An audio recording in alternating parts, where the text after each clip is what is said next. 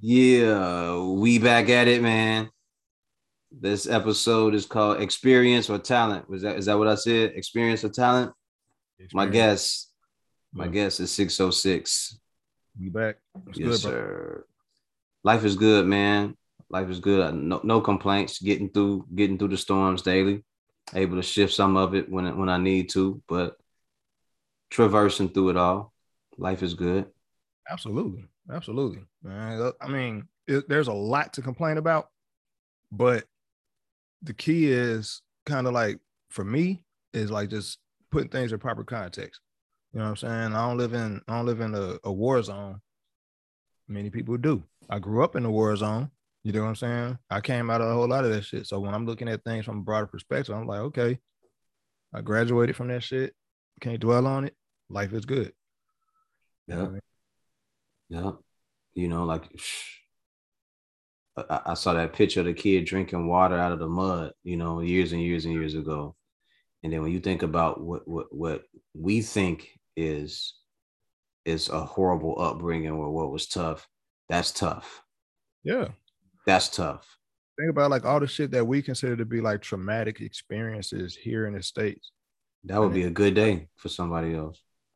man, and I think we kind of like we put too much emphasis on certain buzzwords because it tells our narrative effectively to people that aren't that far removed from us. But other people look at us who hear those same words and be like, "You fucking tripping, bro." Like trauma. Like, man, I'm traumatized. That relationship traumatized me. Or you know what I'm saying? Then some motherfucker who grew up in a third world country who was a fucking child soldier be like, nah, dog, that ain't trauma. You know what I'm saying? How could you not understand it? You know what I mean? Like on the grand scale of things compared to other people across the world, we have it a lot easier than most do. Even with what we've been through, and it's not to say that no one has had a harder time than us, but there's people having it way worse than you are right now. Yeah. And that's what, and then the thing about it though, man, and it's an interesting perspective to have. In in all instances, there's an opportunity to learn something. Correct. And in all instances, uh, shit, and we ain't getting out of here alive. All of us gonna end up dead. All of us. You know what I'm saying? It's just gonna happen. It's a part of the journey. So the thing is like on your way to wherever it is you're trying to be, what effort are you putting in? And are you utilizing your talents? Are you using, you see what I'm saying? Are you actually applying what you have available? Are you maximizing your potential to produce, create, synthesize? Build, construct something, you know? Yes, sir. Are you effectively doing it? Is Are you, are are you you do are you contributing? doing what you want to do, need to do? What you say? Are you contributing anything? Are you adding value? You know what I'm saying? Most people are just like so used to like just drawing from and taking away from that they start feeling entitled and they forget that whatever they're drawing from, whatever they're taking away from, something or someone is putting it there so they can have access. You do what I'm saying? Like a orange tree or or apple tree is producing apples. When you pick all the apples, you can't be mad that ain't no more apples up there. You got to wait because guess what? The tree produces the apples, and if you're not putting back into that tree, if the tree is not fed, you get no more apples. You know what I'm saying? There it is. There it is. There it is. Simply put. Simply put. When did you first fall in love with writing? I was probably like this is Writing easy. raps. Like probably like in the fourth grade, I was writing a little bit, and it was really just based on me like just writing the lyrics to songs that I like. Mm-hmm. And by the time I got to like sixth grade, my sixth grade teacher had grabbed one of my raps off my table, and she convinced me to join this after school program to do public speaking. You know what I'm saying? She grabbed it, I guess, because I was distracted from whatever she was teaching me or whatever, but she was reading what I was writing, and she was impressed with the words my word usage and shit like that. And I was kind of soft spoken at the time when I was, in public. I was soft spoken, So she convinced me to join this after school program where it was a public speaking thing. So we were giving speeches, Langston Hughes, Maya Angelou, blah, blah, blah. And I got so into it that I wouldn't miss a day of it. I just like doing it. We stay after school. Everybody take turns standing at the podium giving speeches. It got to the point where we would pick our own speeches or whatever we wanted to recite in front of the audience. And I was like picking like little bits of Martin Luther King, little Malcolm X, stuff that I found on these flashcards that my dad bought me when I was little. It was like all these Black History flashcards and stuff like that. My dad was like pouring it to us, dog. So I think I was listening to a BDP song, and KRS-One said some stuff. I can't remember what it was, but it was pretty profound. I think it was from You Must Learn. So I did one of his verses from You Must Learn, you know what I'm saying, at the after school program. And she was so moved by it, she asked me to do it at the Black History thing, at the Black History Month assembly. So I did that at the Black History Month assembly, and I got the bug. I was like, I like writing. I like this shit. I like this rap shit. I like this music shit. And by the time I was like in 8th grade, I was like really good. You know what I'm saying? I was like rapping and shit like that. I had my own style. It wasn't based on nobody else shit. I was just doing me. And I found out I got a cousin who lived in New Jersey who was a professional. She, you know what I'm saying? She had her deal and shit like that. She's like 4 years older than me. So she, you know what I'm saying? Like 16, 17 years old, got her deal. She touring and shit like that, rocking out with Salt-N-Pepa and MC Lyte, doing these shows and shit like that. And she from Jersey, and on my mom's side of the family. And that shit just lit me up. And then I found out on my dad's side, my cousin Lee was touring with Big Daddy Kane and LL Cool J, and you know what I'm saying? So I'm like, oh shit, I got rappers on both sides of the family. That's crazy. So what I'm doing ain't that strange. You know what I'm saying? So I started really digging in deeper and just putting these bars together and developing flows and mastering wordplay techniques and all that shit. Studying figurative language and stuff. And it's just, that's really what kind of like just got the ball rolling. So now it's just muscle memory. You know what I'm saying? I even started like learning the freestyle because of it. Okay. You know? And all of that really was like triggered by that fucking public speaking class. Okay. Did you ever try to put something together where you could go on tour with your cousin? Dude, I was so young at the time, I wasn't even thinking about that. I was just more enamored by the fact that they were even doing it, because I wasn't even in high school yet. You know what I'm saying? When I found out all of this shit, so I was like just more impressed that, you know what I'm saying, they was even doing it. I wasn't even thinking, shit, put me on. I didn't even think I was good enough. Okay. I didn't realize I was as dope as I was until like I was in 10th grade. And because I was always do my own shit, I never recorded anything outside of like on a cassette recorder or whatever. Mm-hmm. I would like take, have like loop somebody beats, do pause tapes and loop somebody beats and rap over their beats on a cassette. Shit like that, like some EPMD loops, some Slick Rick loops and shit like that. I used to make like whole little tapes and they just be in a box and I just be having all these raps on them, just practicing my flow, trying to learn how to ride the beat, stuff like that. Wow. I was like training myself early, and then it didn't occur to me what I was doing other than me mimicking what I liked. You know what I'm saying? I was developing myself. You know what I'm saying? I had a better understanding of like recording and producing strictly based on that. I always wondered about that. How did you end up getting into that? It was crazy. Like by the time I started recording pause tapes and stuff like that, and making loop beats and stuff like that when I was like in the 6th and 7th grade. Okay. So by the time you got to production, that was all a byproduct of the steps leading up to that. Yep. I had like a basic idea of it just based on that. And nobody showed me how to do it. It was just, I was curious. I know I had a double deck cassette player, one with the record and one with the play side. And I would play about 4 bars of a beat, rewind, you know what I'm saying? Rewind that back, record another 4 bars of that beat, and I would like intersplice all these different sections. And then when I was doing it, I was mimicking what I heard that I liked. So if I heard shit, a fucking Gangstar beat or Jungle Brothers beat or something like that. And I know because my dad had all these fucking records in his living room, dude, just records and records and records. This fucking maybe like 6 shelves, 7 shelves high, just full of fucking LPs and 45s. So that already gave me like an inclination of what it was I was listening for, because I hear the sample on the rap song, and then I like, damn, my dad played that song. And I go back in the living room, it's the original fucking record. So I had an idea what sampling was at that point. I just didn't know how they were doing it. Mm-hmm. I didn't know the technology and nothing like that. I was just trying to mimic it by using a tape deck. You know what I'm saying? I learned how to fucking DJ fucking around on his fucking turntables and shit like that. Dude, I was everything hip hop. Growing up in that era, dude, was like the best era for me to grow up in, because everything was like, it was so new. You know what I'm saying? Yeah. It was like the newest shit. It was like the coolest shit, dude. Niggas rapping, niggas breakdancing, niggas DJing, shit like that. And the whole time I'm learning how to produce and didn't even realize it. And then I'm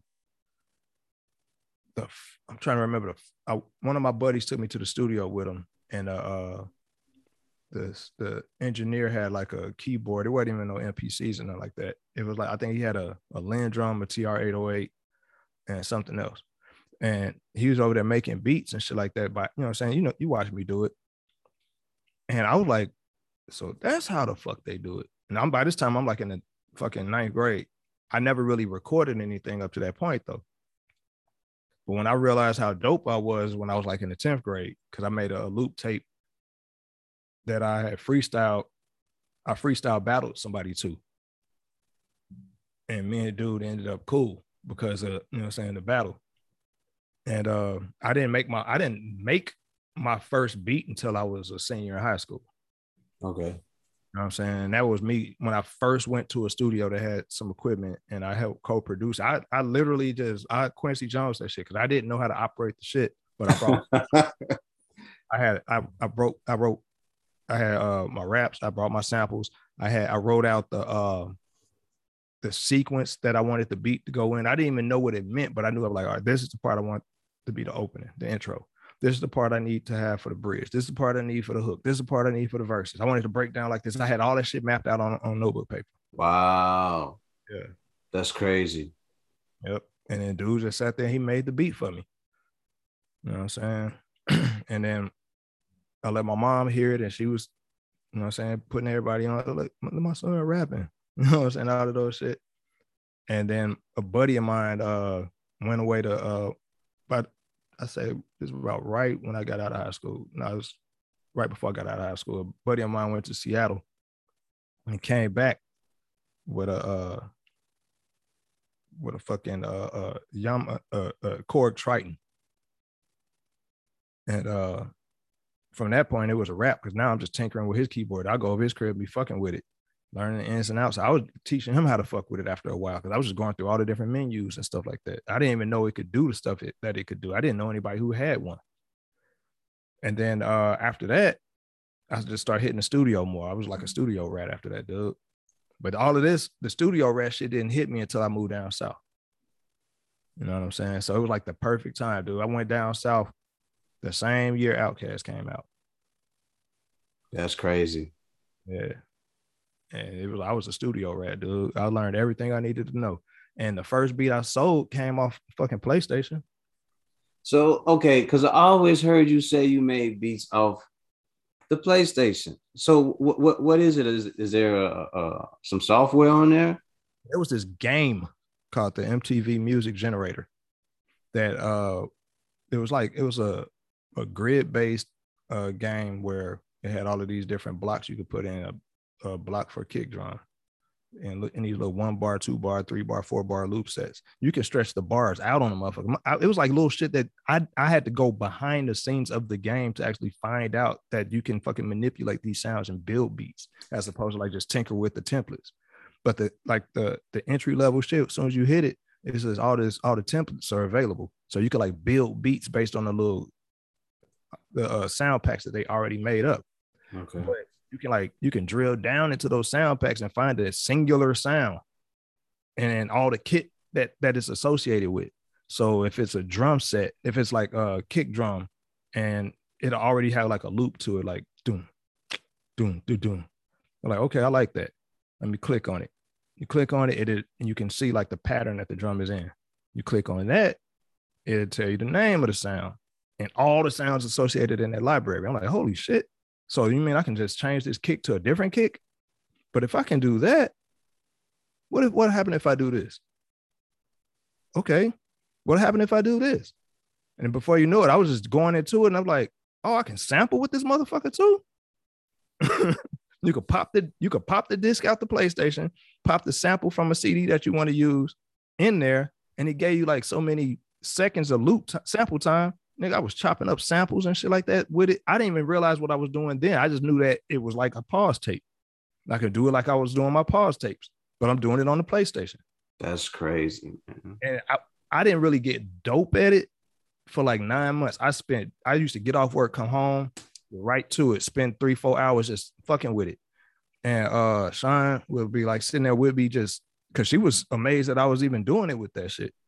And by the time I recorded my own music too, because I had a little 4-track recorder by then. I bought it from a pawn shop. So I would record the songs and shit that I made to them beats. 4-track recorder, it was only 4 things that you could get together unless you was a master with that shit. Yeah. So like 1 track would be the beat, and then I do like another track with my lead vocals. The next track would be my ad libs, and the last track would be my hook if I can. You know what I'm saying? Little shit like that. And I learned because I had limited time, I had limited tracks. I started developing the habit of trying to get it right the first time. You know what I'm saying? Trying not to punch in. You know what I'm saying? That's why like a lot of the recording sessions we had, it wasn't a lot of punching in. It's either you go start from the beginning. Yeah. You know what I'm saying? To anybody that's listening, you do not punching in over here with us is laziness. Yeah, you just do it from the top because you want to maintain cadence. You want to maintain the same energy and style. Absolutely. You want to maintain it. And if you're punching in, a guy like Six, he knows when to punch, and he's been doing it too long. He knows when you punching in. If he's listening to any of these rapper songs, he knows it. I've been around now where I go, oh, I hear the change, because you hear the change in the tempo of the person's voice when they're doing it, you know, or the clipping of it, you know, even though it doesn't sound like you don't hear a sound of clipping, but it's just the way that it pops in doing that. It doesn't sound concurrent. No, it does not. It does not. Like certain words would not flow into the sentence that way. You get like, oh yeah, he punched that in, because that nobody's got that kind of breath control. You know what I mean? That type of shit. And then you try it. Like, okay, if he did that, let me see if I can do that. Right, exactly. Like, nah, that ain't work. They fucking debunking people recording sessions and shit. Not on purpose, just for the simple fact that, you know, I'm a lyricist. I can put syllables together, man. I think that's one of the things that annoys you guys. I can put some syllables together, but because I know I can, I'll be listening to what other people be doing. And you're like, okay, that ain't work. So either they're gonna have to show me how they got it done that way, or that shit ain't possible. I'm nice with syllables, man. And then for me, it can go from beyond the breath control of it to just remembering how to form the correct, you know, enunciation to it, to go from word to word and link them all together. Yeah. Absolutely, bro. Yeah.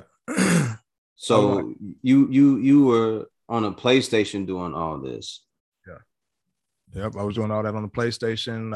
I used the PlayStation because that game came out maybe like in '98. So I'm kind of fast tracking through the years of it, because I, you know, too many timestamps, too many different key moments to this shit. Okay. But the elements all kind of add up. So prior to the PlayStation, I got with the Korg Triton. Before the PlayStation and after the Korg Triton, a buddy of mine, I got an ASR-X. And that's like a sampler. It's a sampler sequencer. I had one in my lab before. It was black. You done seen it before, believe me, because I had it for a long time. He brought one home from when he went out of town, and dude, we spent the whole summer just fucking with it, just sitting in his mama crib, just sampling her records, sampling her CDs with it, trying to learn how to sequence with actual hardware. Wow. You know what I'm saying? So that's what gave me like the real notion of digging into the software on the PlayStation, because I felt like I was kind of dope over his crib. I gotta make what I'm making over here as dope. I'm not gonna fuck with this and lose. So I was like, I'm just gonna at least make beats with it and see if I can kind of get good at it, so I could take what I know how to do here back over his crib. But what started to happen was I got so good at the crib doing it on the PlayStation that that's all I fuck with. And I'm doing fucking PlayStation controller as opposed to like beating on the beat machine, or you know what I'm saying, keys on the keyboard. How difficult is that? It's not even difficult at all, bro. Actually, it makes my workflow, the way I make beats now, it's all attributed to me getting used to doing it that way. So that way is probably harder for anybody who doesn't fuck with video games. You see what I'm saying? I was already in tune with the fucking PlayStation controller with the buttons, where I just need to know, all right, R1 does this, the X does that, the O does that, you know what I'm saying? Shit like that. But with the MPC, with the keyboards, everything is pretty much, if you understand music, everything's kind of self-explanatory in that way. Mm-hmm. And you know what the key groups are if you understand keyboards. You know what I'm saying? You know, like if I'm using my MPC, it's 16 pads, 64 banks, shit like that. So I got so much sample time. Everything is kind of like I can drag and drop and all this old, you know what I'm saying, just basic elemental shit. Okay. So all of that in the PlayStation is kind of like, that would be confusing to somebody because they don't expect their video game console to be capable of even doing that. You know what I'm saying? So instead of playing Resident Evil, I was fucking making beats. You know what I'm saying? And did that shit until I got my first MPC. And my first MPC was the blue and red 1000. You know what I'm saying? I got that after because I made so much money on beats that I made from the PlayStation that it was just stacking. You know what I'm saying? Until I moved to Chicago. I put out 2 albums with beats primarily made on the PlayStation. One was a solo album, was my first pretty much mixtape. And the second one was with my crew that I put together called the Ready Crew down south. And I think that got me in the game. That kind of got me really respected amongst my peers outside of just the raps. But I was a double threat. Okay. You know what I'm saying? Because I wasn't no trash rapper and I wasn't no trash beat maker. I wasn't, you know what I'm saying? And a lot of people can't be that well rounded. You know what I'm saying? Something lacks, something suffers. You know what I'm saying? Kanye don't write his own raps because he puts more into his production. You know what I'm saying? J. Cole, he puts so much more into his raps that his beats aren't his strong suit, even though he can make some dope beats. He has a producer. He has producers that help contribute to his music. So it kind of like goes both ways. You see what I'm saying?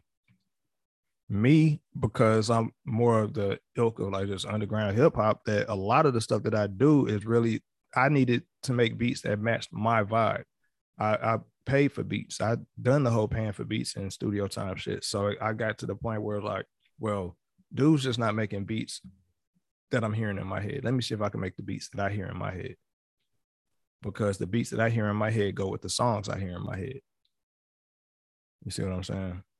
And that's why I think my production style is so unique and so different. It's not your conventional beat selection. You know, I will agree with that. I will agree with that wholeheartedly. When I first heard him, but the beat selection, it's varietal. It's not the same thing over and over again. Right. There's like there's a style. I think like you said, there's a style to it, the way you do it. I'm not sure how to say it, but when I'm listening, I'm like, he has like a certain type of gloom or something to it, or it's something in it, or something like this, like I don't know, like something with horror or something just dragging out in the background or something, you know. So I'd be listening like, I think I get it. I think I get it. Maybe, maybe not, but I I can. think a lot of that is like rooted in the time I was living down south in the crunk era and shit like that, and the club scene and the vibes of like 3 6 Mafia and shit like that. All of those things kind of like bled into it. The psychodrama era, stuff like that. But because I was like, I would listen to anything. I would listen to everything. Like kind of like you would say, like RZA doesn't have a conventional hip hop production style either. You know what I'm saying? Like the first time I heard Wu Tang, I was like, I never heard nobody make beats like these before. You know what I'm saying? Because you get so used to like the what I would consider to be like the standard boom bap. Yeah. And RZA wasn't standard boom bap. You know what I'm saying? He had those Boy. elements because he was using the similar drum loops and stuff like that they would use. And but he had a different ear. And that's He kind of tore how shit up. yeah. He And that's the tore way shit up, man. I think those are the things that kind of like always kind of inspired me, just having that different ear. Like when I'm hearing a sample to flip, me and Tony would just throw samples back and forth just to see how we would flip it. You know what I'm saying? What would our approach be to flipping this sample? When we did our last beat tape, that's all that was. I proposed what movie we was gonna sample from, and it wasn't a whole lot of different samples to choose from. Some of the we chose like the same sample maybe twice on that album. You know what I'm saying? And we kind of flipped them differently. You know what I'm saying? Okay. It's just like I said, it just come down to all the work I put in on the PlayStation and just having my own vibe, really. Yeah. It's a crazy technique and genius. Like for me to hear you say it, because I never heard you really talk about how you got into it. I was gonna think that you had like the MPC and the keyboards. One day somebody bought that joint for you and you went in there and got to work. I always been around dudes who had access and going to studios and actually getting a little bit more intimately in tune with the equipment that they had. Yeah. And to like go way left field and start my own shit on the PlayStation kind of threw everybody off. You know what I'm saying? And the crazy part about it is though, is like when with my first mixtape, the Most Hated LP, motherfuckers was eating that up, bro. Okay. And I was just fucking around. I was just trying some shit. Like the mix on it ain't that dope. To me, like in retrospect, if I could redo that whole album, I probably would. But I'm pretty sure any artist would say that about their previous work. They'd be like, man, this shit on there I can't get with. But I always get like the same reception. Like every so often, somebody will hit me up about it. You know what I'm saying? Or when I did the first project I did when I met Tony, because Tony gave me a couple of beats for it, the In the Shadows album. That one I was going through some dark shit, but you know, so I kind of poured all that darkness into that album, and the vibe on that one is kind of like, I think every project up until like the Flight Risk was all dark. You know what I'm saying? Mm. The Flight Risk was a little bit more upbeat, had a little bit more energy in it. You know what I'm saying? But everything else has been having that darkness to it. I guess because I was really into like battle rapping and shit like that and being aggressive and shit like that. So all of the music that I was making kind of like reflected that. And plus, I don't listen to a whole lot of happy go lucky shit either or party shit. Like my vibe, like lately in my, you know what I'm saying, at this stage in my life, I'm probably listening to more upbeat shit. You know what I'm saying? And I think we had that conversation last time. So like my vibe is up now.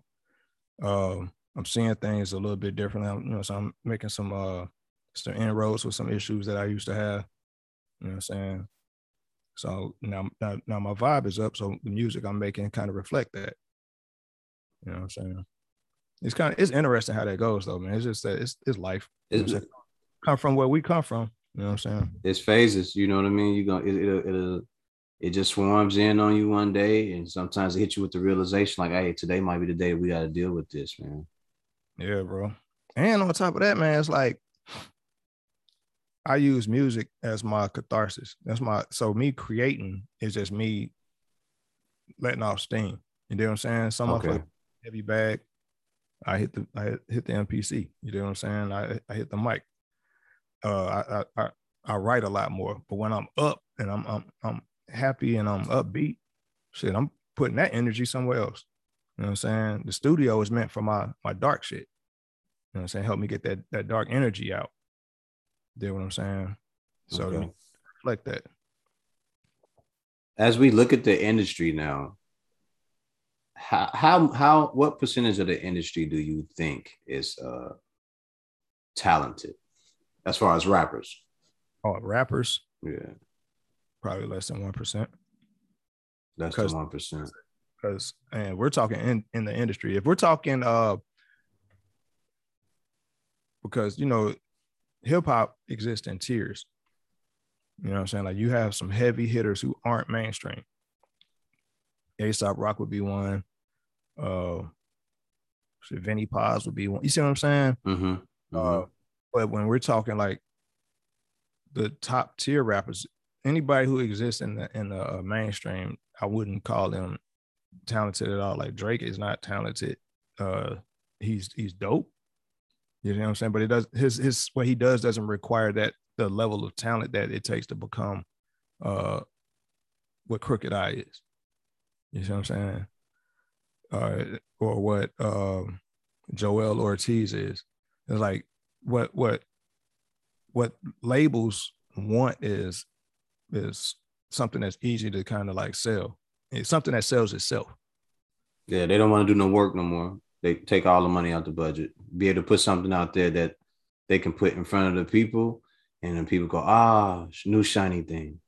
Yeah, because people that like the average consumer, they're not reading the ingredients. They're not going to the store and finding out the intricate details of what the chemical makeup of this is. So they're not listening to the music in a very detailed way.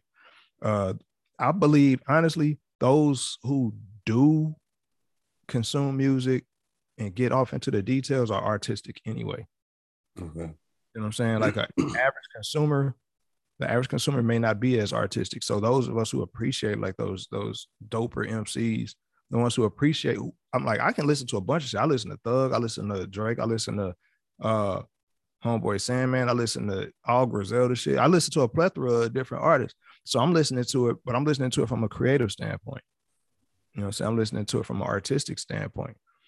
But if I didn't have this background, I probably, from a consumer perspective, depending on like the life I would be living, half of these artists probably wouldn't even exist in my catalog of music that I listen to. My playlist wouldn't consist of such a diverse array of artists. It'd be it'd be what, face value, music with face value, superficial music. Is the song dope or not? Yeah. Do the ladies like it?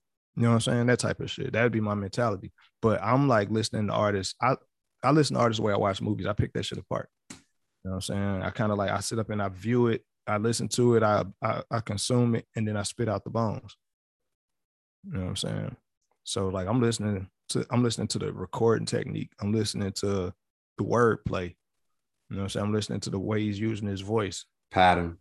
You know what I'm saying? How clever those punchlines and shit like that are. Like, damn, I would have never thought of saying it that way. That type of shit. Are they using onomatopoeias or personifications? Yeah, similes. Are they using, you know what I'm saying? All that good stuff. Yeah, exactly. Like that was a dope hyperbole. You know what I'm saying? Bang, bang, right? So when I look at the music industry, what maybe over the last, should we say what, 10, no, not 10, 12 to 15 years, we've seen we've seen it become more of a popularity contest and about them displaying talent, right?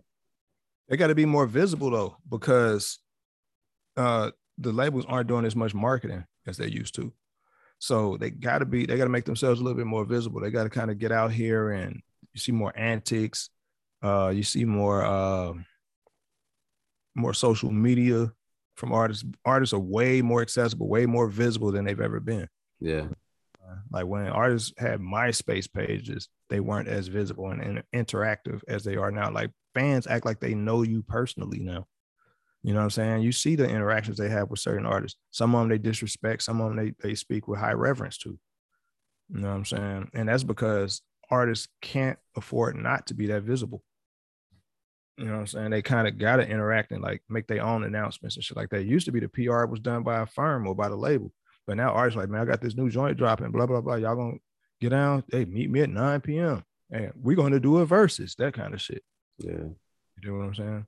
Yeah, they going in and tell you to check out the song. I'm gonna go live at 8 o'clock or whatever. Yep. Because all that adds up to more faces, and more faces mean more money. Say that one more time. That attention, it brings more faces. You know what I'm saying? Faces mean more money. So you got more people, you know what I'm saying, clicking on your product. That engagement, you know what I'm saying? That engagement brings more traffic. More people about it. Especially if the page is monetized, right? If it's monetized or people willing to put in, you know, so join your special Discord server or whatever the fuck, shit like that. You know now they're giving out your Zelle and everything, the Zelle account and all that. Yeah, Cash at me. All that shit. You want to get the exclusive download? Hit my Cash app and I'll send you a link. You know what I'm saying? Shit like that. Get the inside scoop now, and then they moving into the NFT space, which I'm still learning about. It's just all kind of, it's crazy, man. It's like we are definitely like advancing in different ways, that far different ways than anybody could have told me 10, 20, 30 years ago. You would have never been able to tell me back in 2005 that this is what the game would look like. It seems like we becoming more of a wanting to be a internet age now. You know, everything is on the internet. No more interaction with actual people and socializing. It seems like everything is going toward the internet now. Yeah, that's what causes people to be apprehensive and afraid, because like, think about it. We played outside, bro. We were everywhere. So we didn't have as much apprehension. It wasn't a lot of tension when you went places. You know what I'm saying? Because you understood what was at stake. Now people spend more time talking shit on their phones than they actually do speaking to people face to face, that they are awkward in person. Yeah. Because person to person interaction is like live TV for them. You know what I'm saying? The camera's on you. What you gonna do? What you gonna say? You know what I'm saying? You can talk tough on the internet and just log off and just let the shit cook. Yeah, we don't do that over here, man. If it's not about nothing, it ain't gonna be nothing, you know. So when we get off of here, we go do real things. You go be with your kids. You work. You got all these other things lined up. We do not carry on the internet. That is a no. We come from a different era, though. So I definitely understand it. I definitely understand. But being outside was a wonderful thing growing up. We all met up at the park. We all played. We all did things together. That was our social. That was our social network. We understand. We remember a world before all of this. You know what I'm saying? There are people who grew up and all they know in their existence is internet. The internet was the utility of the time for them. And if history is always an indicator. Like every 20, 30 years, there's a new innovation. And we're closing in on the next innovation. You get what I'm saying? Because the internet hit the world and made a big splash in the early 90s. So it's like 30 some years ago almost. We're closing in on 30 years ago, because this year would be 30 years since I remember that. You know what I'm saying? Really seeing the internet in person. So yeah. 98. 30 years ago. 30 23 years ago. Yeah. You're right. I'm tripping. So 91. Yeah. I'm thinking about when I got introduced. Okay. Yeah, I remember because I went to DuSable High School, and I remember our school being like the first high school on the south side of Chicago or some shit like that at the time. These kids have no idea about the big monitors that you had to stack on top of the yeah. Shit was crazy. with the green and black screen, the green font, the dot matrix printers and shit like that. The loud the printers been like and fucking Oregon Trail and shit like that. Them games was trash as hell, but we would hook. Man, definitely, bro. That was the advancement. It was coming through slowly but surely, man. Yeah, man. And the crazy thing about it though is like for all of its purpose and all of its for everything that they intended its value to be used for, what we use it for on a consumer based level is strictly to make people rich, bro. All we do is just sit there and sell ourselves on a. Everybody want to be famous. Everybody want to be important. Everybody got a story to tell. Everybody, you know what I'm saying? I don't want to be famous or important now. It's like you watch people, you know what I'm saying? People post their status on Facebook.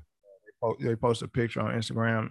All of that, all of it, because everybody's trying to interact in some form of fashion.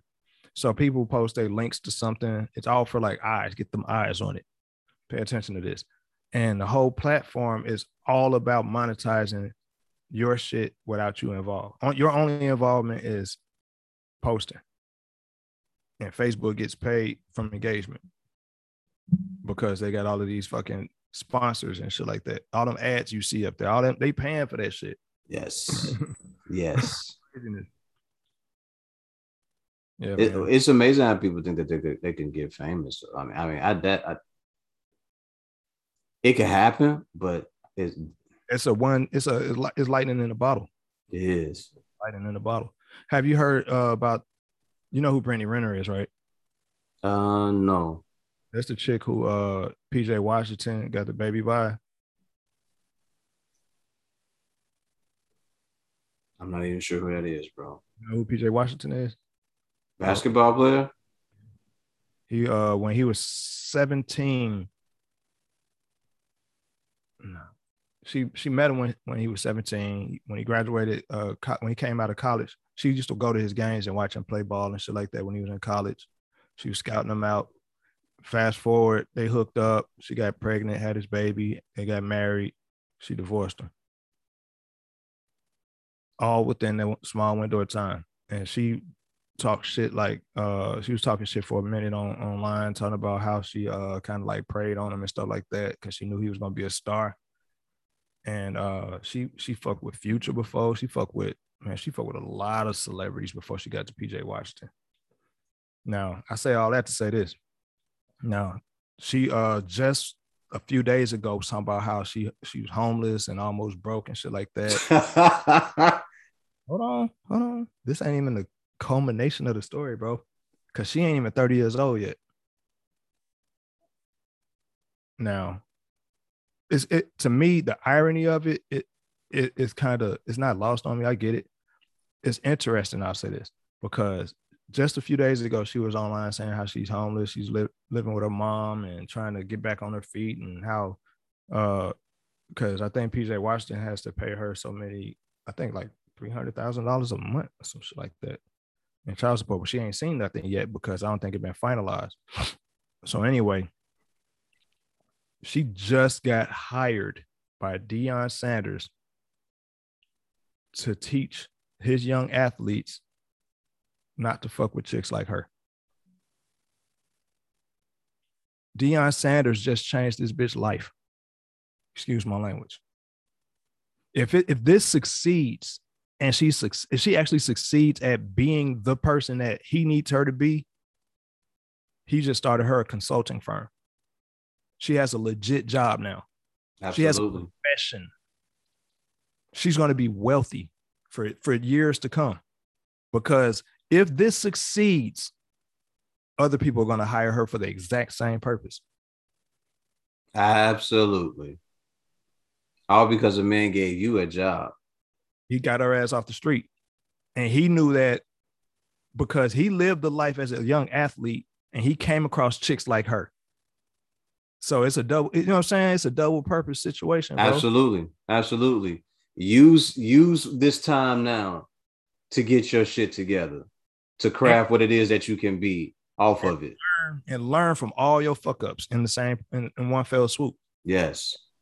This chick, she was on DJ Academics, and DJ Academics told her that he told her if she don't switch up her game and come up with a plan, she gonna forever be a side chick, because wealthy niggas that she chasing after don't want no baby mama. Keep that in mind. That's one person. She's willingly doing these interviews with people. You see what I'm saying? She went on another podcast, had the same conversation with somebody else. This motherfucker had the nerve to go to Kevin Samuels to have the same conversation. He let her do all this talking, and he just gave her the raw truth the same way DJ Academics did. What did they say? They told her you know what I'm saying, she can't, he told her, Kevin Samuels and DJ Academics, like the same shit we were saying off mic, how you can't have it all. You got to choose. Life is about trade-offs and, you know what I'm saying, and sacrifices. What you gonna do?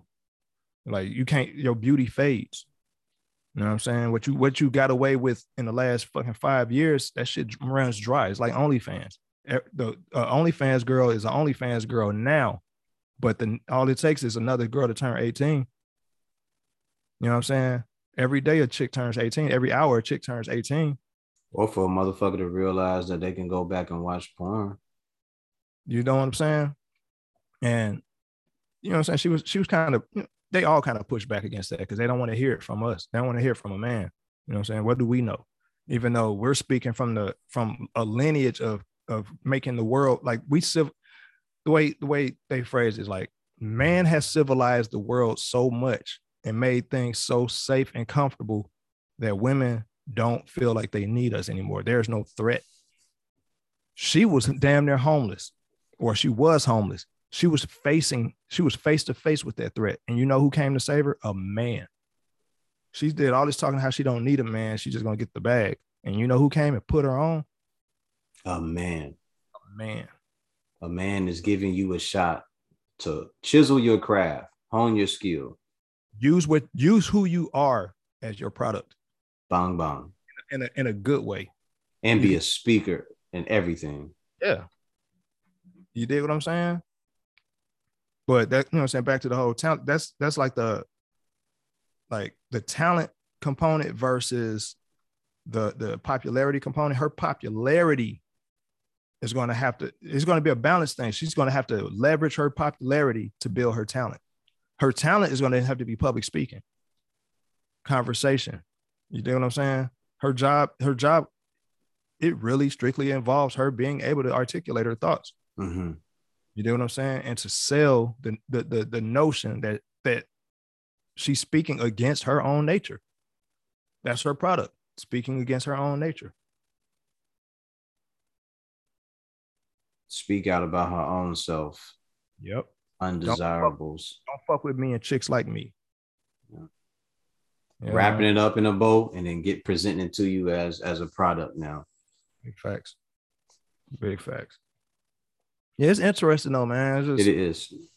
When I read the story, I was like, that's the first thing I popped in my head is this man just changed her life.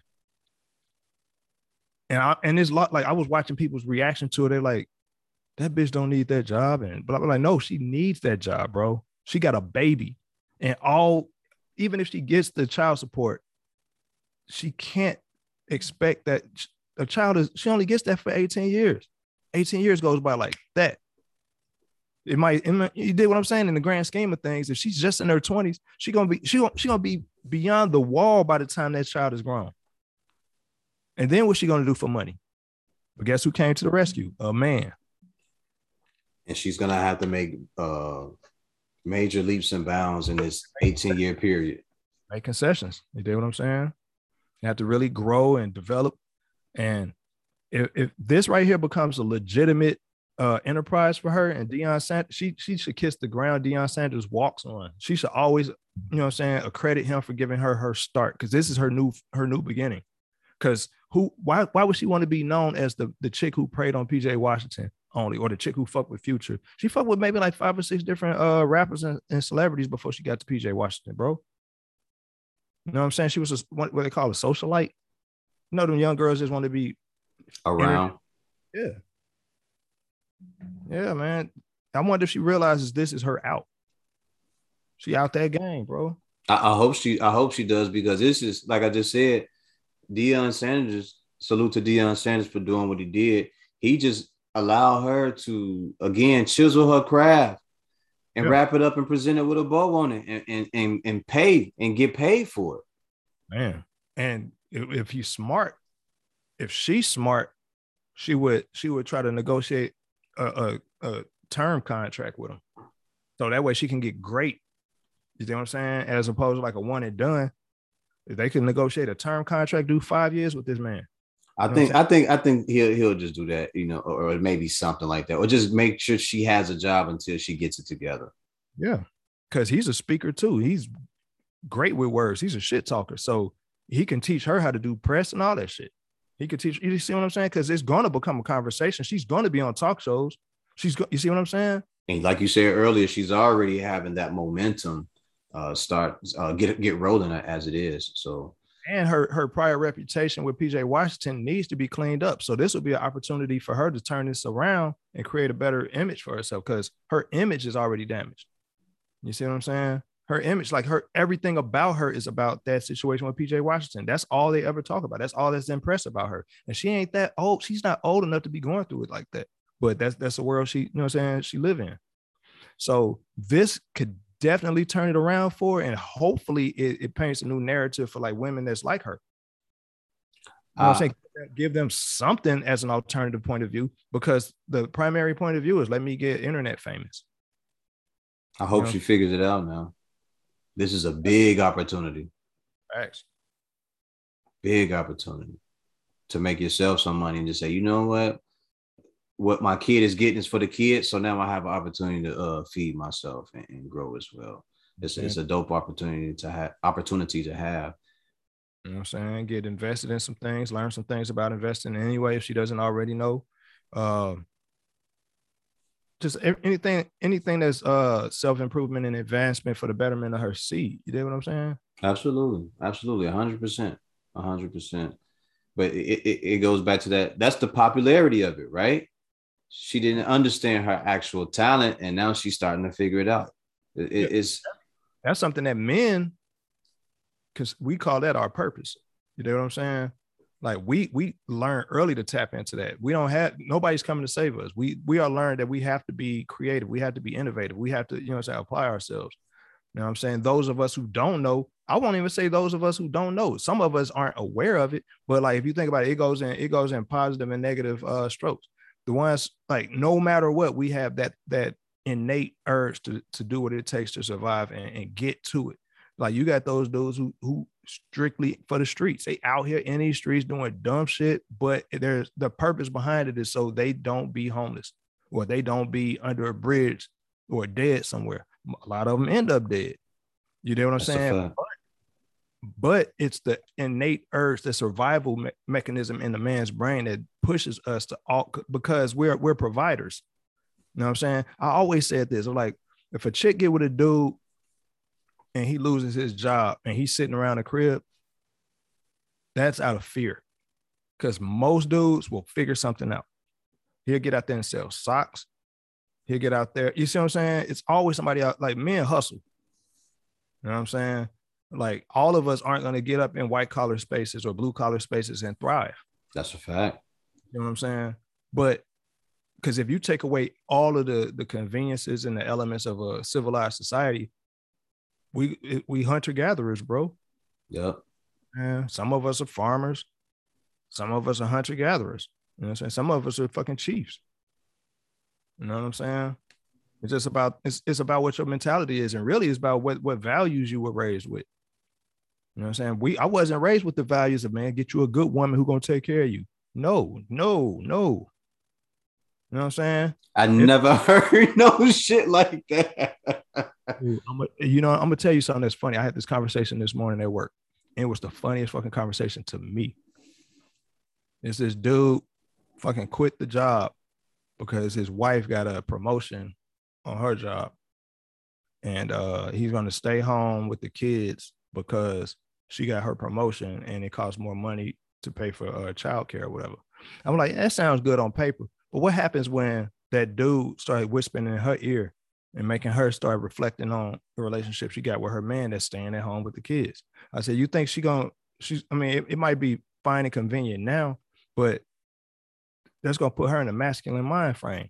Mm-hmm. You know what I'm saying? Especially with another guy whispering in her ear or her friends. Most women aren't built for that, dude. Most women ain't built for that. Just because a woman will take, like, out of necessity, a woman will take care of all the bills that she got to, but it would never be without a supplement. Yeah, for how long? Exactly. More women complain about working than men. What is the stipulation of me holding on to this while you sit there and do nothing? And I'm like, shit, like, let's say he does decide to embrace the staying at home portion of it, and he's doing all the housework and cooking for her and blah, blah, blah, right? Doing the yard work. He's doing shit around the crib. It's still gonna go unappreciated because the roles have reversed. It's still gonna look like you did nothing. You know why? Because while I was at work, I was enduring all of this. And Brad at work is talking in my ear and he's telling me blah, blah, blah, blah, blah. And if he was a real man, he wouldn't let you sit there and bring home the bacon. No man would let you do that. Mm-hmm. But that's not what you're supposed to be doing. But then again, she might just be one of those masculine chicks who feel like she's an independent woman. She's just so happen to be married with children. And I feel like I got this. Is that the alpha female? If such a thing exists. Look, I be hearing these terms, you know, these guys are out here saying they alpha males and shit. Like, nigga, what? Like, first of all, the individual doesn't determine his status in the society. The society determines his status. Correct. You don't just say you the alpha male. The fucking tribe determines you the alpha. There it is. They elect you that. What the fuck? Yeah, and when I hear it, I was like, that kind of means that you ain't what you're saying. If you have to say it. You have to say it, man. People respect you based on the actions and your, you know what I'm saying, and what you deliver. Your delivery determines the outcome, man. You don't just sit here and wake up one day and be like, I'm the man. Yeah. These bitches gonna respect me. Tyson Fury didn't become the Gypsy King because he called himself the Gypsy King. Right. As far as I know, he became the Gypsy King because out of the Gypsy community, he was the biggest, baddest, most ass whoopingest motherfucker there was. So he got that title. That title was handed to him. Right. He was awarded that. That's how he got that title. If you listen to him, he hardly ever even mentions it. I'm gonna use this as an example, and this is no slight, no knock against the legend, and I'm using the word legend just as my jumping point. LL Cool J was awarded the title of GOAT. Somebody told him he was GOAT, and he named his album GOAT. Yeah. Is he GOAT? That's debatable. Very to me, it's debatable. You know what I'm saying? That's like anybody's top 5 rapper list. The same way, it's debatable. But if the consensus is this, who am I to argue? I might not agree. You know, but it's my opinion. It's my opinion. But if you're the alpha, you're the alpha. You're the If people say that you're the GOAT, then you know. If other people are saying it, then you know. And you just one person, so you just one person. Shit. Everybody else saying it, like, all right, whatever. Y'all can. Oh my goodness, man. Yo, you wrong, man. Listen. Everybody knows Kool G Rap is like my number one, you know, because and the reason why, if you're listening, Kool G Rap fathered styles. Multiple styles. You have a lot of guys who take bits and pieces off of Kool G Rap and they produce their own thing. I am one of them. When I get in that mode, and I don't know if people know when I'm actually doing it, but I do that. I do that. Kool G Rap is a bad motherfucker. Thanks. Like, I've never heard LL Cool J flip styles. I've never heard him like just go crazy on the wordplay. I've never heard him like fucking take a song to a higher level. That's why I've always felt like he had writers, but that's just me. Because you don't just go from Walking with a Panther to Mama Said Knock You Out. You can't transition like that and then go from Mama Said Knock You Out to 14 Shots to the Dome. Those transitions don't make sense to me because the height of those 3 albums is Mama Said Knock You Out. Walking with a Panther had what? I'm That Type of Guy and Going Back to Cali. I don't know nothing else on that fucking album. I know 14 Shots to the Dome had Pink Cookies in a plastic bag and backseat of my Jeep on it. But guess what? Both of those songs is gibberish. Pink Cookies in a plastic bag getting crushed by a building. And he said, that means sex. That's a metaphor for sex. No, the fuck it ain't, bro. But if you say so, I guess it is. Because guess what? That single went platinum.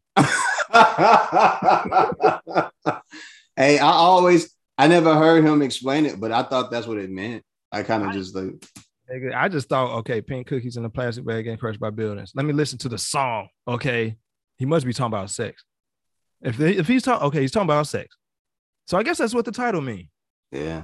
You see what I'm saying? It wasn't obvious. It didn't pop out to me like it wasn't esoteric. It was just a bad metaphor. You know what I mean? I gotta jump up right quick and use the bathroom. Hold on, ladies and gentlemen. We're about to take a break. Yay. Yeah. We back. Yeah, behind conversations. Say what? Our behind the scenes conversations I didn't know we weren't recording. I thought that was going in the podcast too. Nah, I didn't, I didn't hit the button. So yeah. Popularity or talent. Growing up, I found out that Scarface played instruments. I found out Pimp C played instruments. I found out that the guys in Outkast or the founding part of that was Organized Noise. Yeah. Those guys play instruments. In this current generation, we have Zaytoven. Is there anybody else that plays any instruments besides him?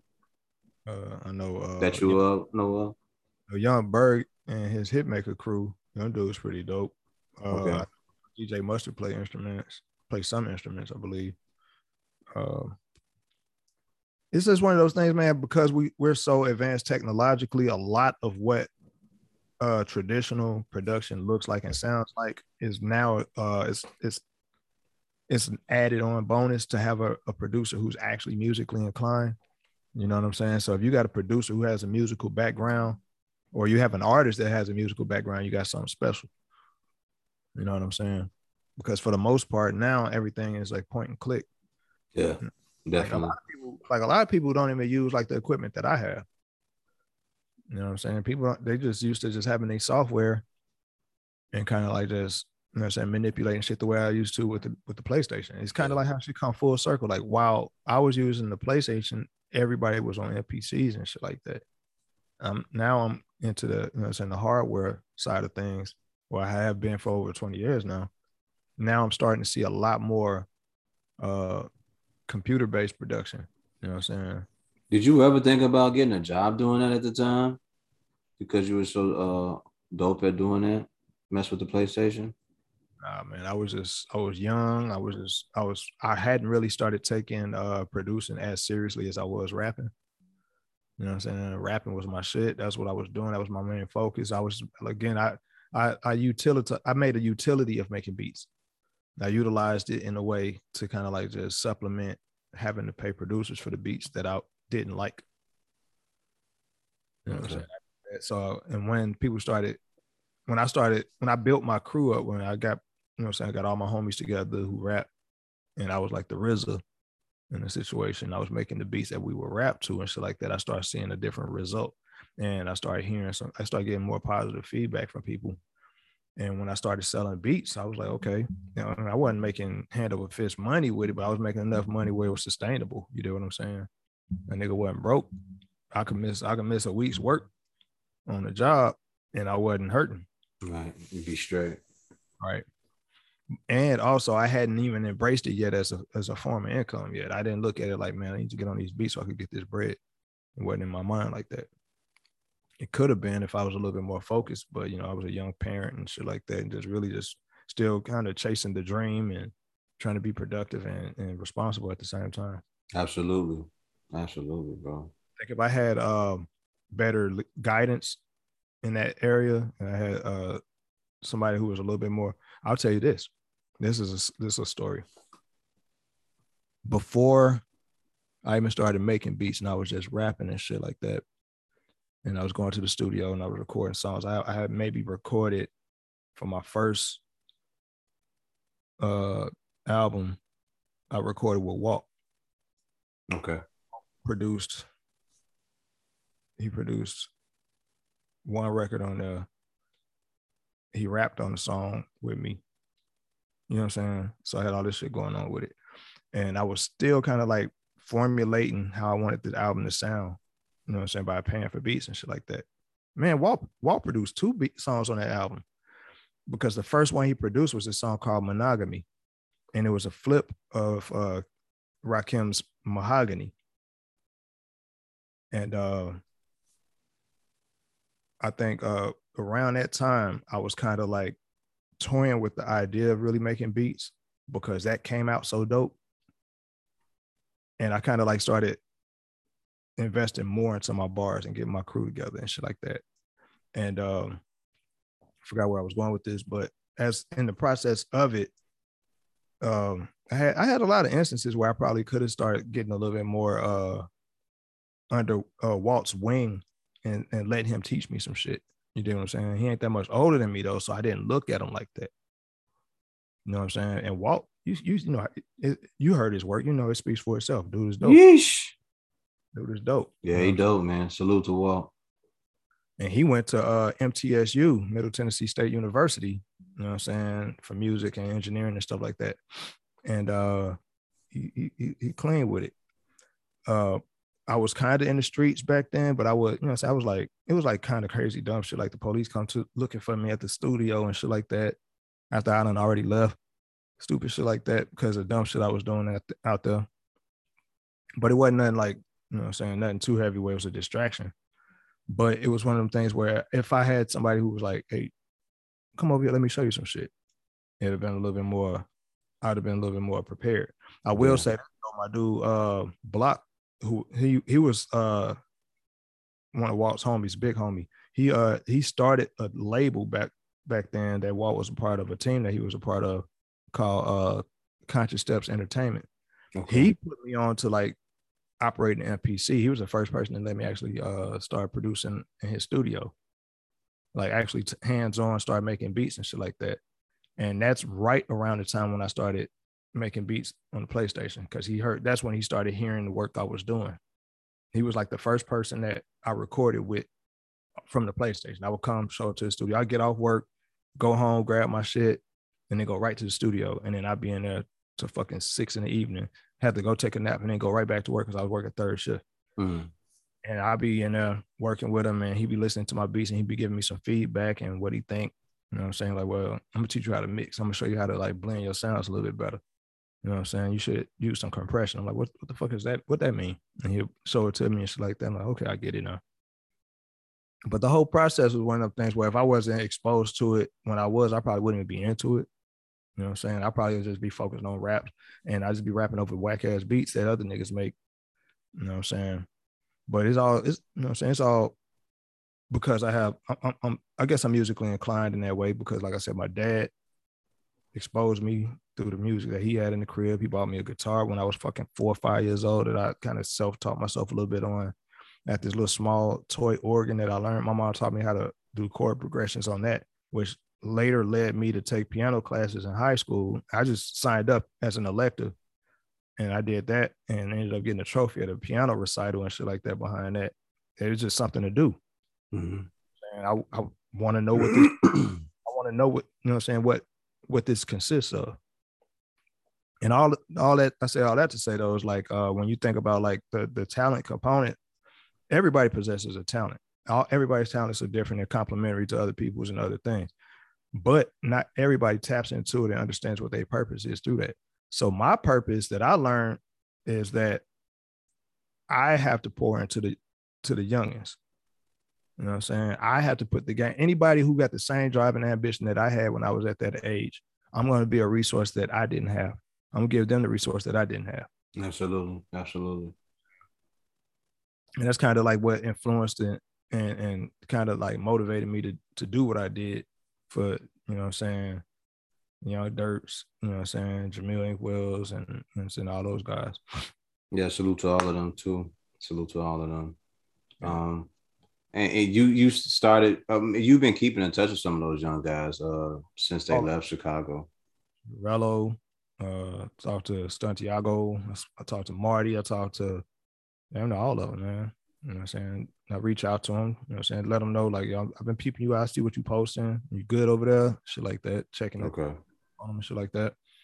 And they always tell me they appreciate, you know what I'm saying, me even giving them the time and the opportunity. So, you know what I'm saying? Like I tell them all the time, like, man, just keep doing what you do. I'm watching you. I think one of the young homies, Pierre Lamage, used to come to the studio and shit.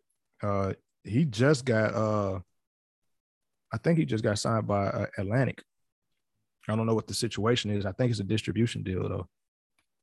But yeah, he just got a distribution deal. He moved to Arkansas and just put his nose to the ground and just started grinding. Salute to him for that.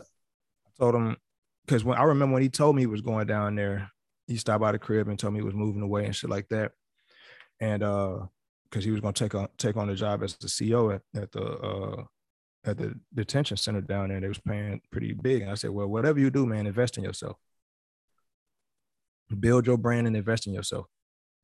And shit, say less.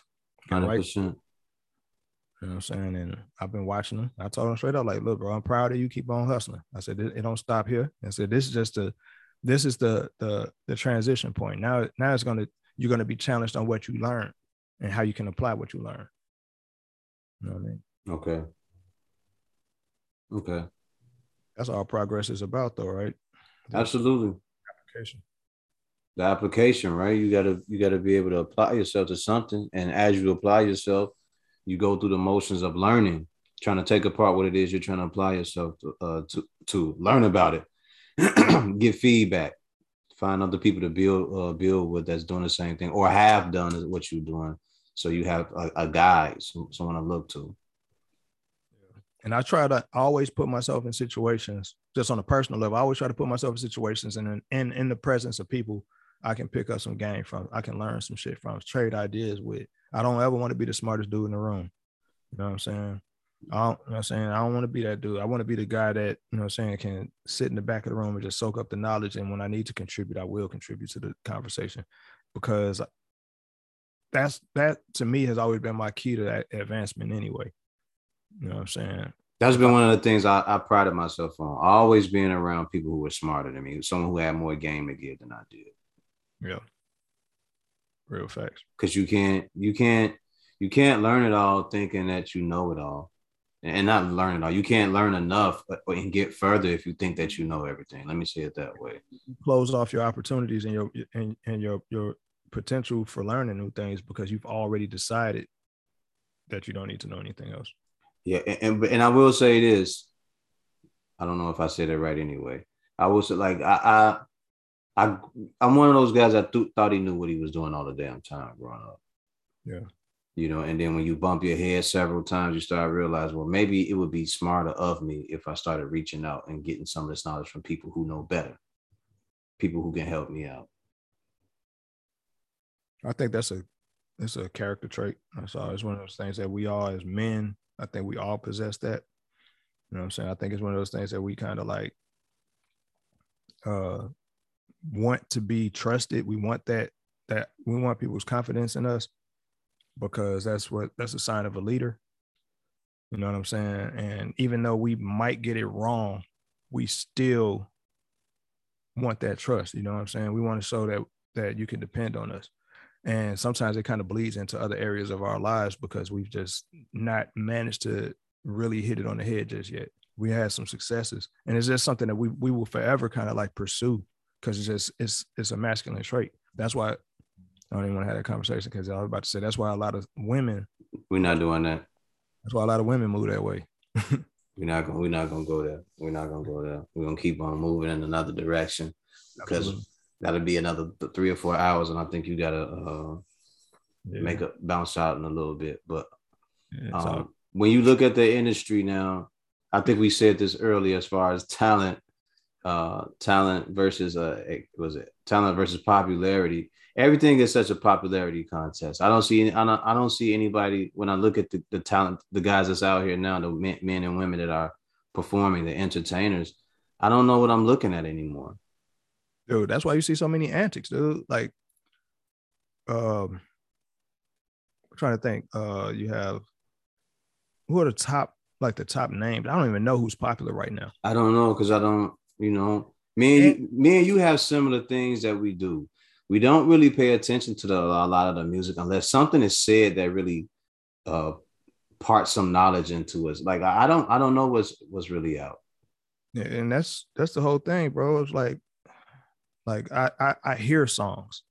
That's how it is. That's how it works with me. I hear songs. Like if I'm on Tidal, if I'm on Spotify or something like that, and I'm just listening, and I'm especially if I'm on one of their like public playlists, whatever, I'm just listening. If it's a song that stands out to me, I'm like, let me see what that is, and I'll add it to my personal playlist. Other than that, I just let it go. It's like because music really speaks to moments in time for people. Yeah. And like where I'm not young enough where those songs make moments for me. They don't speak to like, you know what I'm saying, episodes of my life that kind of like burn into my memory. I remember all the songs from my teenage years because those are key moments that kind of like transition me into my manhood. So of course I have like I have a whole playlist of songs that reflect that nostalgia.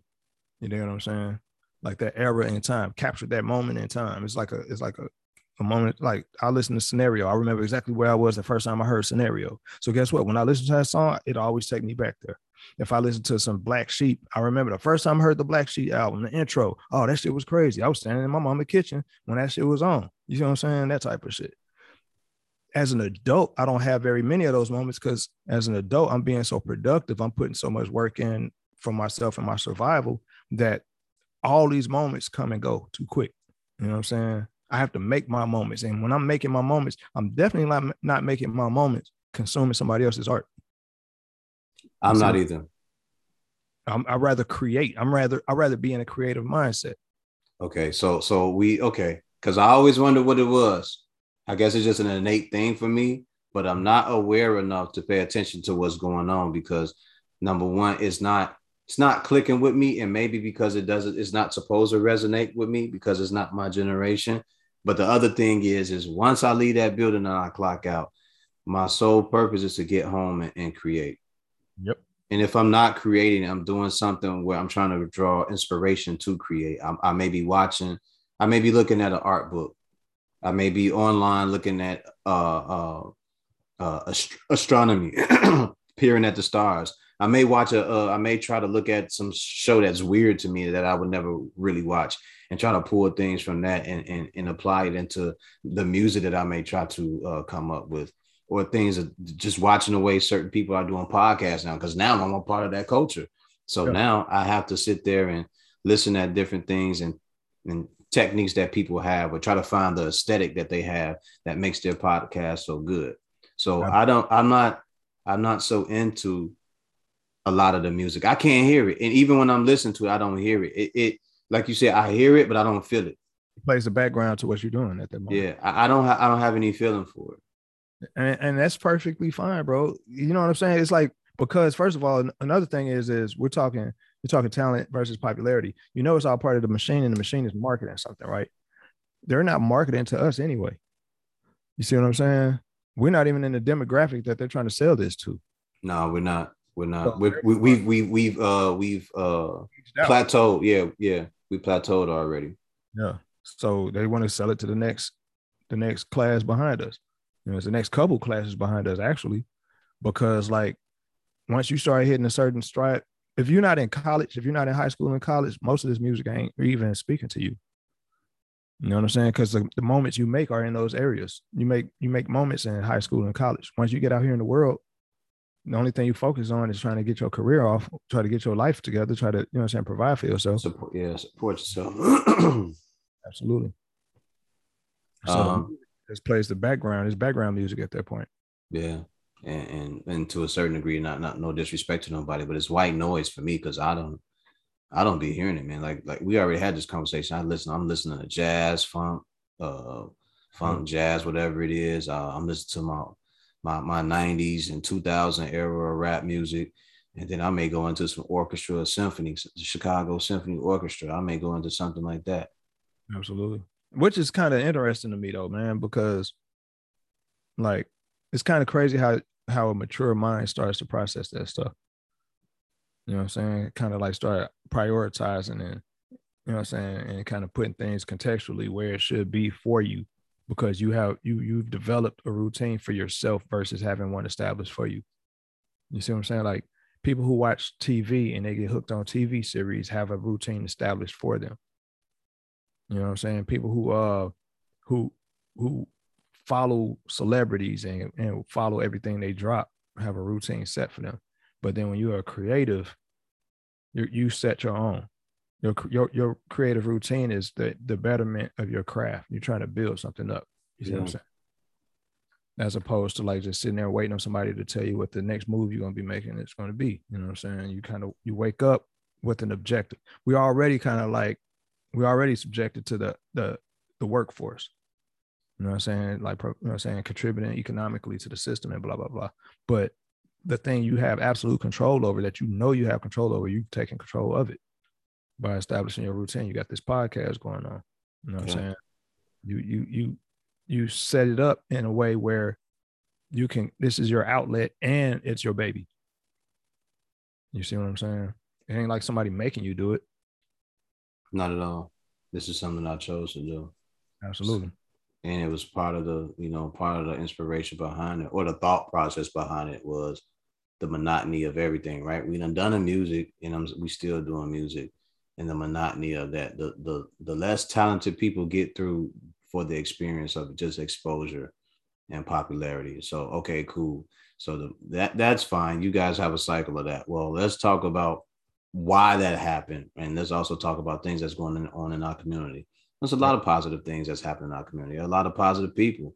They just don't let us have the space to do that, which means we have to create that space for ourselves, which is still to come from certain others. But it's to break away from that regular bullshit that we hearing all the time. And everybody's doing it. Everybody's trying to do the same exact thing. Yep. So it's like, it's all about being self-aware too, though, man.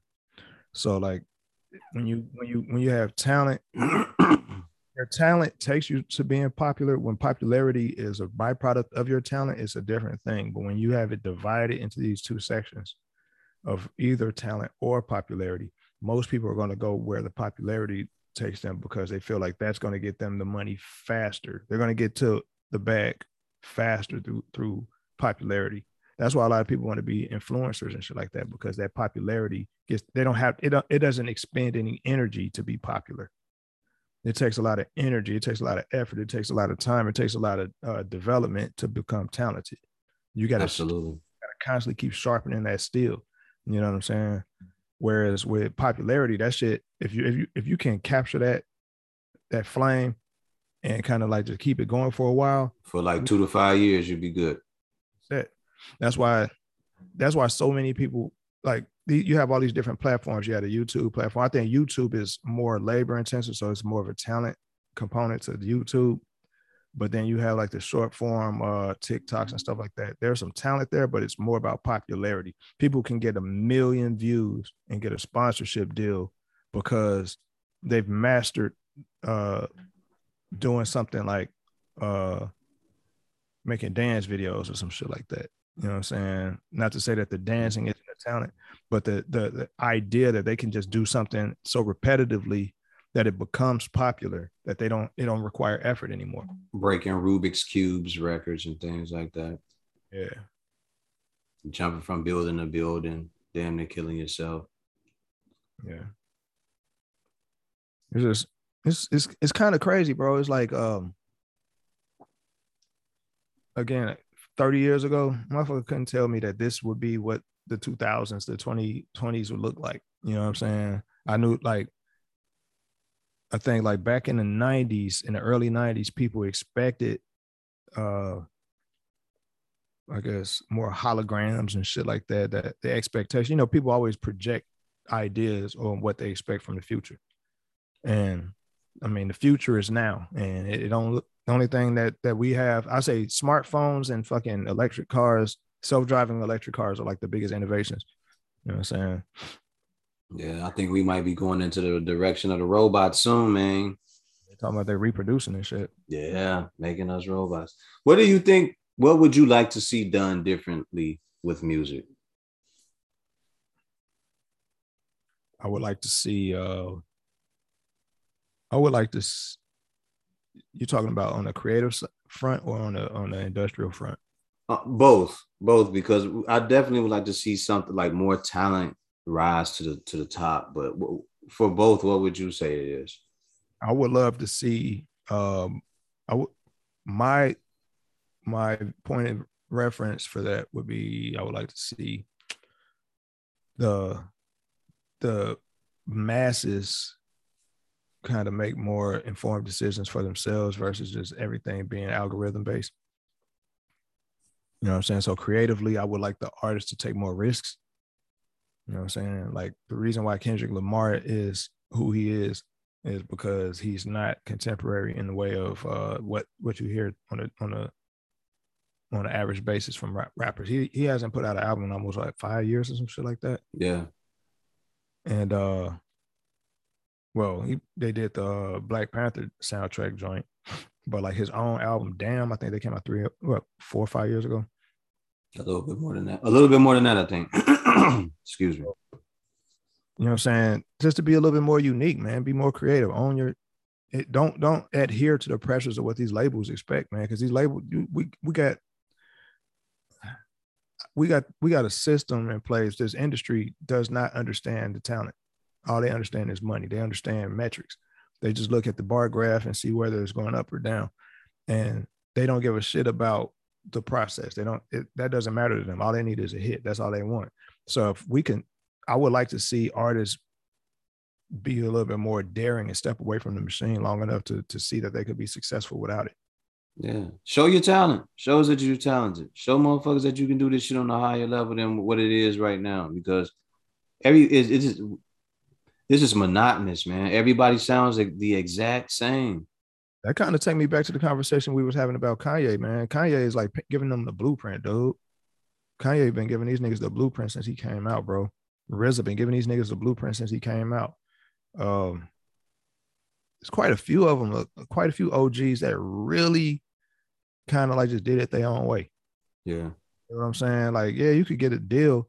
The deal is good financially for like those who really like, because Kanye's format requires so much more financial backing because he samples and shit like that, and he uses all these different elements and components from other artists to kind of build his sound up to give you something new. People got to get paid. You know what I'm saying? His music is big. His production style is big, so it takes money.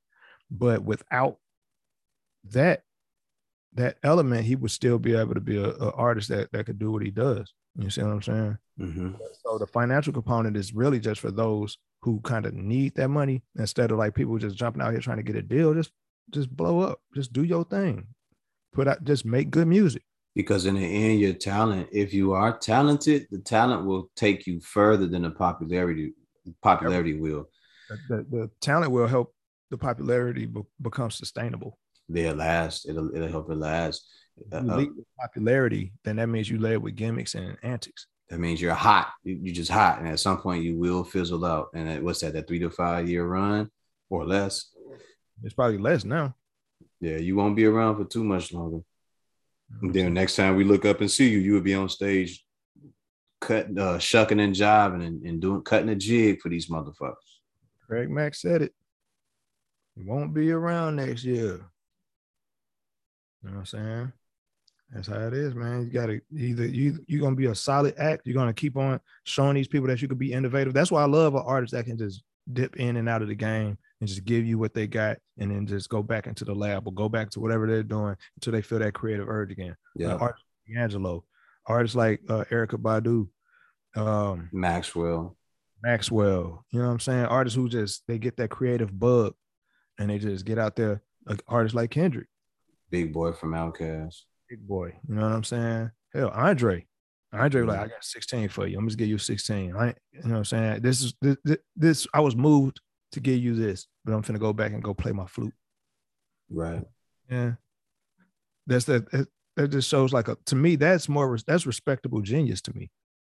You know what I'm saying? As opposed to like just whoring out for the attention. You know what I'm saying? Some people are just natural performers, though. It's different than being a natural performer. And that's the other thing about it, right? You gotta some people are just performers, man. They gotta get out there and get that energy out. Like I forgot that Tiana Taylor was a teenage star, dude. Like, well, not necessarily a teenage star, but she like blew up before she was fucking 16, 17 years old. You know what I'm saying? And she's talented as shit. I don't think she got, I don't know if she's still on Good Music or she just on Def Jam now. But the work she put in, I feel like she got an old soul. You know what I'm saying? And that's probably some of the most contemporary R&B that I listen to from artists. Her, Giveon, I like some of his stuff. Sometimes Party put out a song that I like. What about Summer Walker? Summer Walker's all right. She's just kind of all over the place musically to me. Okay. You know what I'm saying? Her, she's pretty dope. She plays instruments. Yeah. You know what I'm saying? This is one of those things where I think, again, it's cyclical. It all just comes around again and again and again. You know what I'm saying? We just had these different, like it kind of reminded me of like when India Arie came out. You know what I'm saying? She was like the wild card. When Alicia Keys came out, she was the wild card. Yeah. Nobody's seen that before. You know what I'm saying? A young girl playing piano and singing. And singing. You know what I'm saying? Because she got signed the same time Mario got signed, and she lasted longer. And Mario is not to take away from his talent, but I don't think that he brought as much talent to the table as Alicia did. Was Amerie around at that time, or did she come later? Right, she might have been around, but I don't think she had popped off until like right after that. Because you know, artists be in them damn deals, like sitting, stewing, and writing for people, and yeah, those singles that you don't even know who they are. Working behind the scenes. Yeah, motherfucker be on the label, signed to a label 8 years before you even hear of them. Yeah, working, grinding. Out, and then you think, oh, they just came out. No, they've been there. You know what I'm saying? Neo had been writing for Mary J. Blige and a few other people for a while. Said he wrote for Beyonce too, right? Yep, he wrote for Beyonce. He wrote for Mary. He wrote for I don't know. He wrote for quite a few people. Him and Dream. Carrie Hilson too, right? Yep, absolutely. That's the talent component, though. That's the talent component, and then be able to stick around. Stick around for popularity. Yeah, man. I'm gonna tell y'all something that I used to see in the gym when I used to box growing up, doing the amateurs. The sign always said this. It said talent works, hard work beats talent when talent refuses to work hard. Yep. All the time. All the time. So if you are talented, make sure you're chiseling your talent. Make sure you're working on it, because at any point that may drift off. That may drift off. And you want to make sure that your hard work is lined up with it. Find your gaps and close them. You know what I'm saying? Anywhere you have a insufficiency in your style or your talent, find ways to refine it. You know what I'm saying? Tighten that up. Yeah, and absolutely. On the best version of whoever you are. That's a fact. Yo, we gonna cut it off right there, man. But I got something I want to ask you when we get off here. All right. Yo, this has been another episode of Folk Prophets Podcast. This episode was called Talent or Popularity, or Talent. Remember the mission statement when you're striving for greatness. God never puts you in the driver's seat if it's taken. We done. Bon.